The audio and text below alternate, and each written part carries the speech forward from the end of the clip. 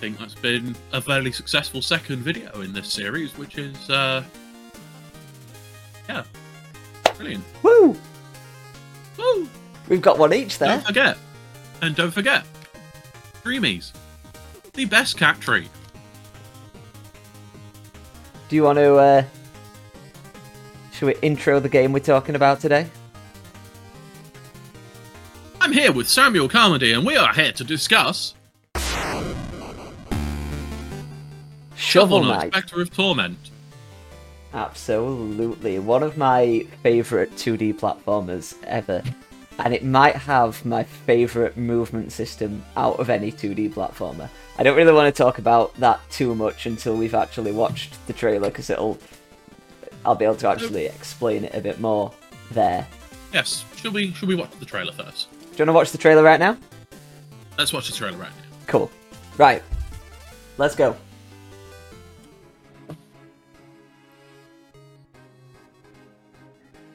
The soundtrack of these games. I love them. Jake Kaufman, you genius.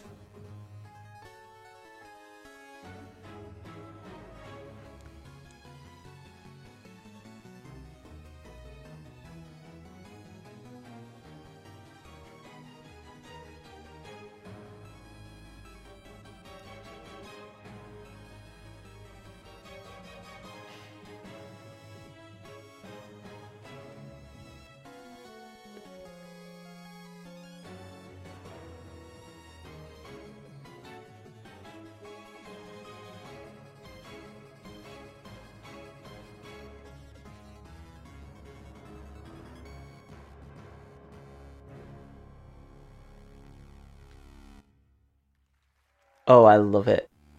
It's a very interesting trailer there. It shows off a lot of the game. Pretty much shows the core mechanics and movement mechanics and how it... Do you want to give me a brief overview of the game, just for, people who don't know what Shovel Knight Spectre of Torment is? Yeah, okay, so Shovel Knight is a sort of a retro-inspired 2D platformer that came out... Ooh, was it like 2014 that the original came out? It had a Kickstarter that was hugely successful, to the point where they met like a load of stretch goals, some of which were for new playable characters and like remixes on the campaign and stuff like that. So the original one was Shovel Knight, and then the second one you were playing as Plague Knight, and it was essentially the same levels, but you had this different moveset, and like there were slight remixes on the levels, but essentially it was a new playable character and a new storyline in the same levels, and it looked like all four of them were going to be that. And then Spectre of Torment came out and kind of threw that out of the window. It was like a completely new game, not just with a new playable character. The levels were all completely redesigned around Spectre Knight and his new moveset. And they did the same for the fourth one, the King of Cards. But Spectre of Torment is my favourite campaign in one of my favourite games of all time. Okay, so you mentioned that it differs from Shovel Knight in a number of ways. How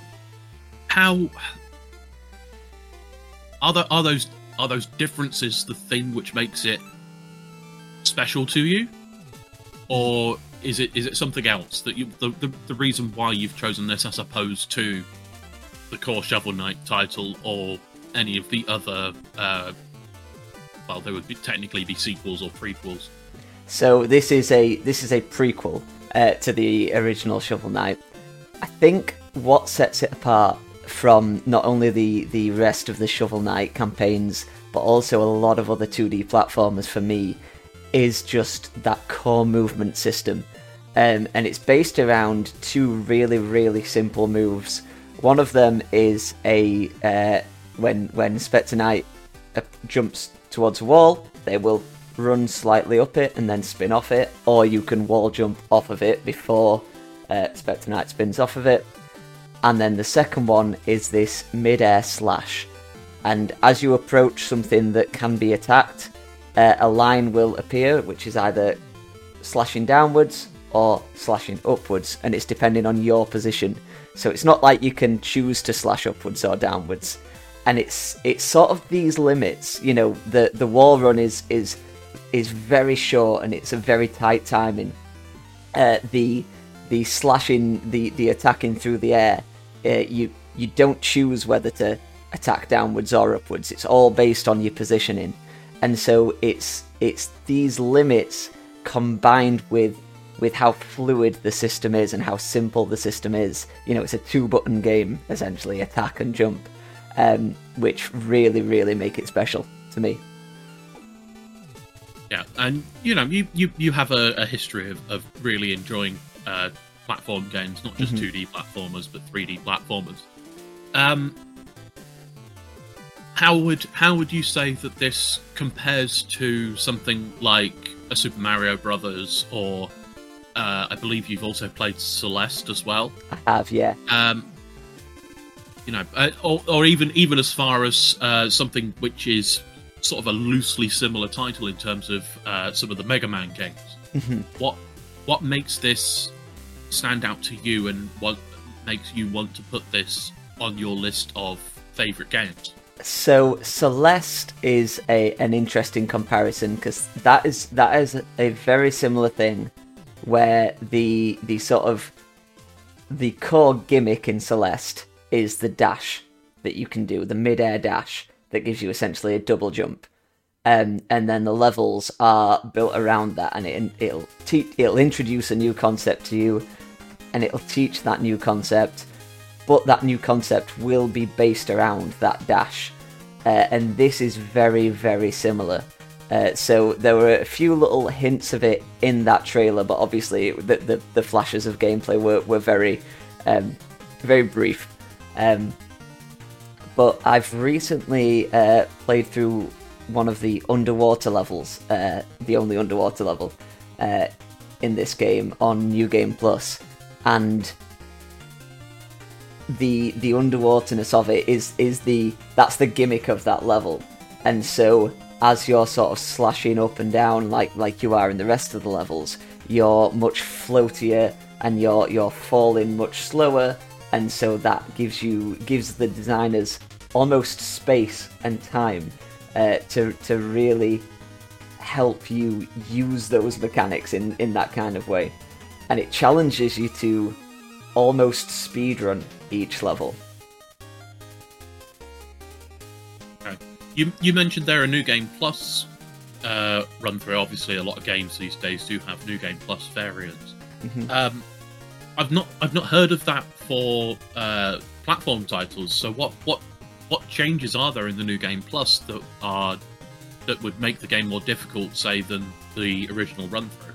So it's genuinely one of my favourite New Game Plus experiences I've had. So like with a lot of New Game Plus playthroughs, you start off with everything you've unlocked before. You know, so in a Ratchet and Clank game, let's say, you start off with all the same weapons. In Shovel Knight and all its campaigns, you have like special weapons you can use, and you start off with all of your special weapons in the New Game Plus. What makes it different is that in the main campaign, you have a magic meter, I believe, and that's how you use your special weapons. And you have a life bar, you have a health bar. In New Game Plus, your magic meter is huge. I think they call it darkness or will. And you have no health bar. And slowly throughout the level, this will meter will slowly decrease. Killing enemies will recharge it. Using any of your magic will deplete it even quicker. And if it gets to 0 and you take a hit, then you die. So it really encourages speedrunning. And if you take a hit, a big chunk of it will go down as well. So it sounds like this magic meter, at least in New Game Plus, it sounds a lot like the rings mechanic in Sonic, where you get hit, you'd lose your rings, and then if you get hit again, then that's it. Yeah, essentially, except instead of starting from 0 and collecting rings, you start at full, and and you're slowly depleting as you go, almost like when you turn into Supersonic and Supersonic, depletes rings as they go. So it really does encourage you to speedrun these levels to get through them as quickly as possible, taking as few hits as you can.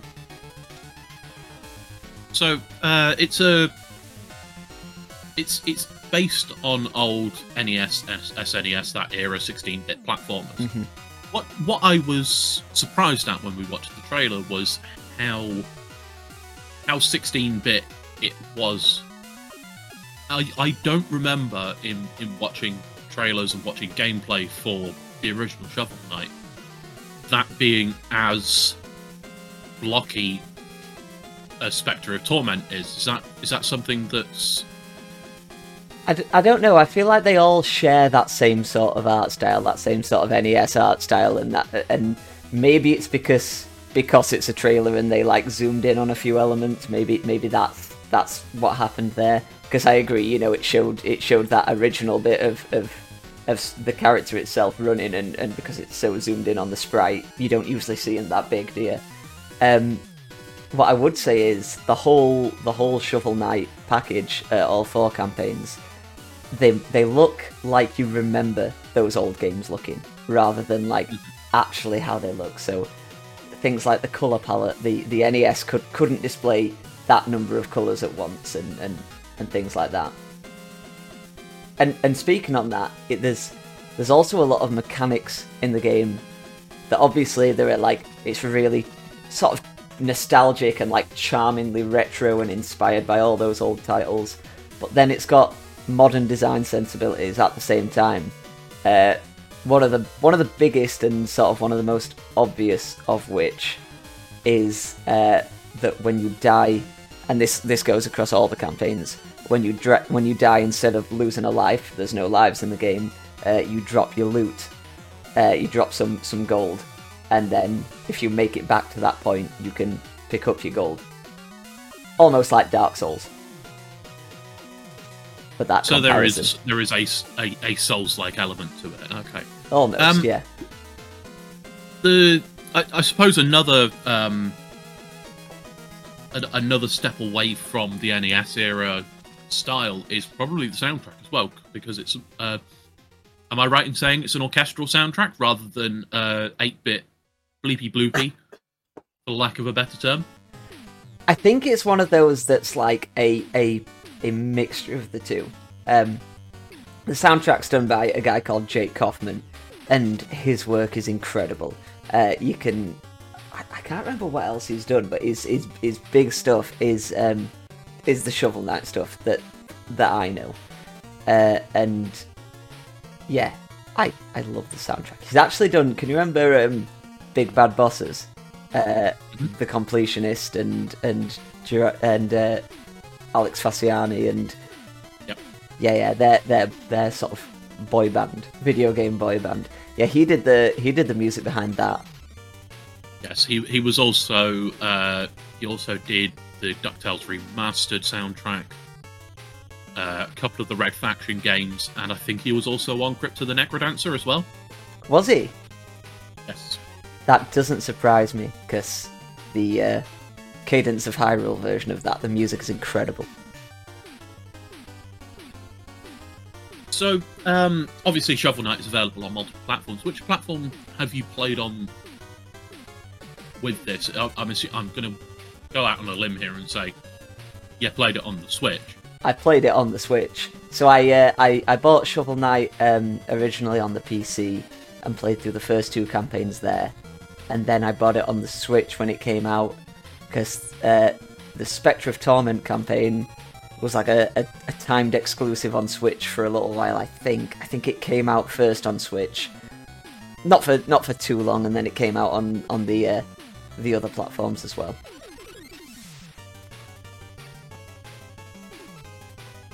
So, would you say that this is the definitive Shovel Knight title?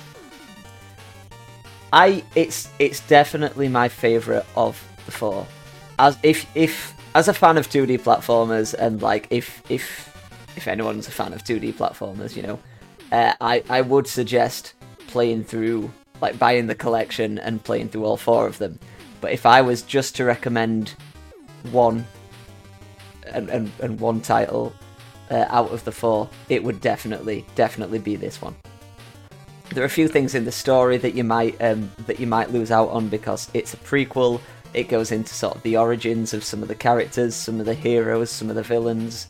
I mean, Spectre Knight is one of the main villains of the original Shovel Knight game, but that's how all the campaigns play out. So it just delves more into his past and the past of some of the other characters as well. And where would you place this game in terms of your own personal video game history? So this came out in 2017 alongside well, I'm not sure if it was a launch game for the Switch, but it was, in that sort of window, in that first 3 to 6 month window. And it was a funny one because I fell in love with the Switch instantly, like a lot of people did. There had never been a portable console that was that powerful, had there really? And that had that gimmick of taking the controllers off, that had the gimmick of plugging it into the TV. So I took this thing everywhere. And so when Spectre of Torment came out, I took Spectre of Torment everywhere. And it's one of those games that even today, 5 years on, if I have a little bit of downtime, if I'm not sure what to play, and I want to jump into something for literally a few minutes, I jump into Spectre of Torment every now and again still. It's got this sort of tower climbing mode. I don't know how to describe it, what name to give it, but essentially Minigame, isn't it? It's essentially a minigame, yeah. But it's in the main hub world, and you have this tower to climb, and it goes back to the movement mechanics and sort of the emphasis on speedrunning that I mentioned earlier. You've got to climb up this tower, usual platforming stuff, avoid enemies, avoid falling down bottomless pits. All the while, this electricity level is rising, like those old school 3D platformers where the water's rising and you have to make your way up a tower. It's just like that. And yeah, it can take a few minutes. I don't always do it, but it's one of those it's just such an easy thing to get back into. And the movement system is so strong and so simple that it doesn't feel like I have to relearn the mechanics to jump back into it. Yes. Shovel Knight itself is one of the titles that's it's been flagged as one of the resurgences of the so-called basement developer, the garage developer, the small team indie development. And when it came out, it was very much a case of, okay, yes, this is a title that is from an indie developer and sort of rejuvenated an industry that was very much focusing on AAA titles. Mm-hmm. Where do you think the industry would be if Shovel Knight and Spectre of Torment specifically hadn't come out? Do you think that we would be in the same position we are now, where there is a lot of fantastic indie titles and very much a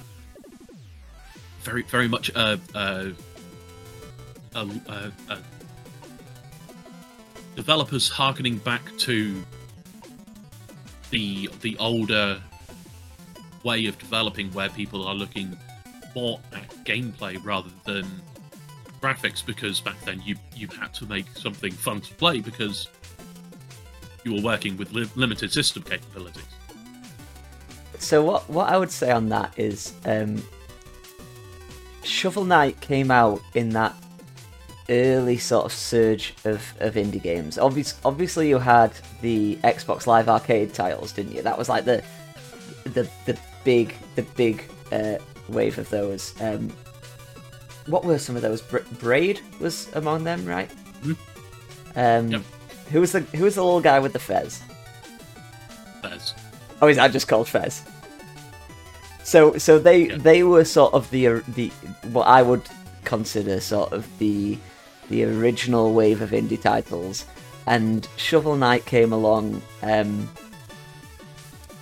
after that period, and sort of I think captured the hearts of a lot of people.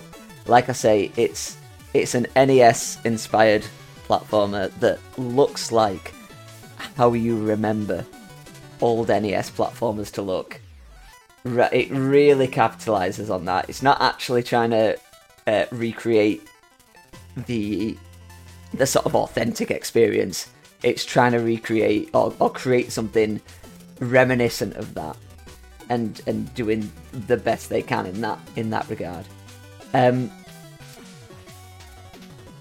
So Yacht Club are in a weird point right now. So have you heard of the term triple I? No, but I can sort of guess what it means. Yeah, so it is that sort of.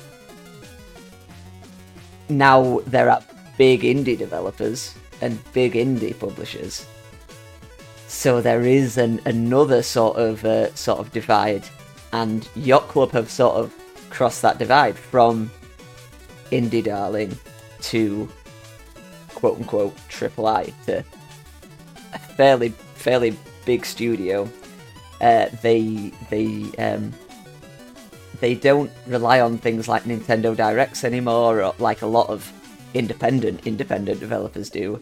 They have Yacht Club Directs because they have that big of a following now that they can do that. They keep everything in house, and so yeah, they've crossed this divide where they are a household name in the gaming space, while still maintaining that sort of core indie mindset. I don't know if that answers the question you asked or not, but probably not. But it's definitely an interesting thing to observe. As is the expansion from them producing the Shovel Knight Quartet, which are indie platformers, to expanding themselves through to other genres as well, using the Shovel Knight characters. Mm-hmm. There's a fighting game, and there's also a couple of dungeon crawlers, one of which is coming soon. Mm-hmm. Shovel Knight Dig, which I cannot wait for. And Shovel Knight, Shovel Knight as a character and as a concept has appeared in a number of different non-Yacht Club Games titles. I mean, I believe it's a trophy in Smash Bros. Mm-hmm. I believe there's definitely a reference to it in Enter the Gungeon, and I believe that he also appears in Crypt of the Necrodancer in a capacity, and it's just it wouldn't surprise me. He appears in Yooka-Laylee for sure, as like a 3D model rendering of him, which was obviously a Nintendo 64 inspired game. Yeah. So why do you think this character has just become so universally adored, seemingly? So I think part of it is that I think it's a combination of things, right? Because no matter how sort of fun and charming and a game is in its story or anything like that, if it doesn't play well, it won't capture people. I think Shovel Knight was this perfect storm where, as I say, it ran this very, very successful Kickstarter campaign. Then they sold the game initially for very, very cheap. They gave out the expansions for free. So it was very accessible. and that's a great business model. Make your game as accessible as possible. And it was that accessible that when they announced a price increase and that they were going to sell the whole collection for more money because it's taking more development time and stuff than they initially thought, but they were honouring the purchases where it was cheaper and giving the whole thing to the people who initially purchased it. Nobody complained. I didn't see anybody going, "Oh, what a rip-off, they've doubled its price." That's how much value the community thought the game had. So yeah, again, I think it's that perfect storm. The NES inspired visuals and the sort of colourful nature of the world really attracted people. It plays really well. Each of the campaigns plays really well and feels just really solid. The level design is just incredibly tight. It's one of those games that brings everything together incredibly lovingly. Like we said before, even the soundtrack is just so lovingly created. You can tell that so much love went into Shovel Knight. So if you were to try and pitch the game to somebody that had never played a Shovel Knight title, had no idea what the Shovel Knight IP was about, who Shovel Knight was, who Spectre Knight was, how would you pitch specifically Spectre of Torment to somebody who has never, somebody who has no concept of what the game or the franchise is? So I would definitely start by emphasising what I kind of said earlier, which is that as a big fan of 2D platformers, of platformers in general, movement is one of the most important things. Getting that core concept right is absolutely a must, and Spectre of Torment does that fantastically. It's such a simple moveset that you've got.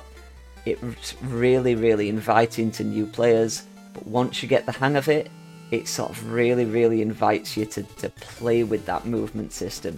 It does interesting. It designs its levels in really interesting ways around that moveset. It's short, it doesn't outstay its welcome, but at the same time, it doesn't feel like the game is shortchanging you in any way either. It's that perfect blend of an almost bite-sized title in one respect that has a lot of depth, a lot of replayability, a lot of value in another respect. Fantastic. I'm seemingly out of questions. Is there anything else that you wanted to potentially discuss or bring up about Spectre of Torment itself? Yeah, I'd say that I've focused a lot of my talking points on the core platforming mechanics because that's very important to me. I think in general I'm more of a gameplay over story kind of person, and when those two sort of go hand in hand and the gameplay impacts the story, which it kind of does in certain points here, then that's always solid and always a plus. But just briefly speaking on the story, the whole Shovel Knight world is really colourful. They've got this wonderful cast of characters that are all almost swashbuckling in their adventures. They don't take themselves too seriously, but it's also not an outright comedy. It's just a bit of a romp all the way through. Spectre of Torment takes things a little bit more seriously and to a bit of a darker place if you enjoy that kind of thing. And like I say, it's never outright comedy, but they never take themselves too seriously, but then they never let the joke impact the drama, if you like. So yeah, if if story is your kind of thing, and if you're looking for a rich world to get invested in, the whole Shovel Knight collection has that in droves. Spectre of Torment, being a prequel, really explores these characters and does so in a really well done fashion. Fantastic. Well, it sounds like a great little title that people should purchase and sink their teeth into. I think that's us finished with this relatively quickly. Don't forget, people at home, you to like and subscribe our video. And if you have anything to say about Spectre of Torment itself or the Shovel Knight collection, then feel free to whack something in the comments. Certainly a title that has awakened certain parts of the industry, which is fantastic. Mm-hmm. And also, if you haven't already, don't forget to subscribe. It's right here. Oh, stop. Oh, no. And, you're editing this one. Hit that bell right there that's, will let you be alerted every time we put a video live.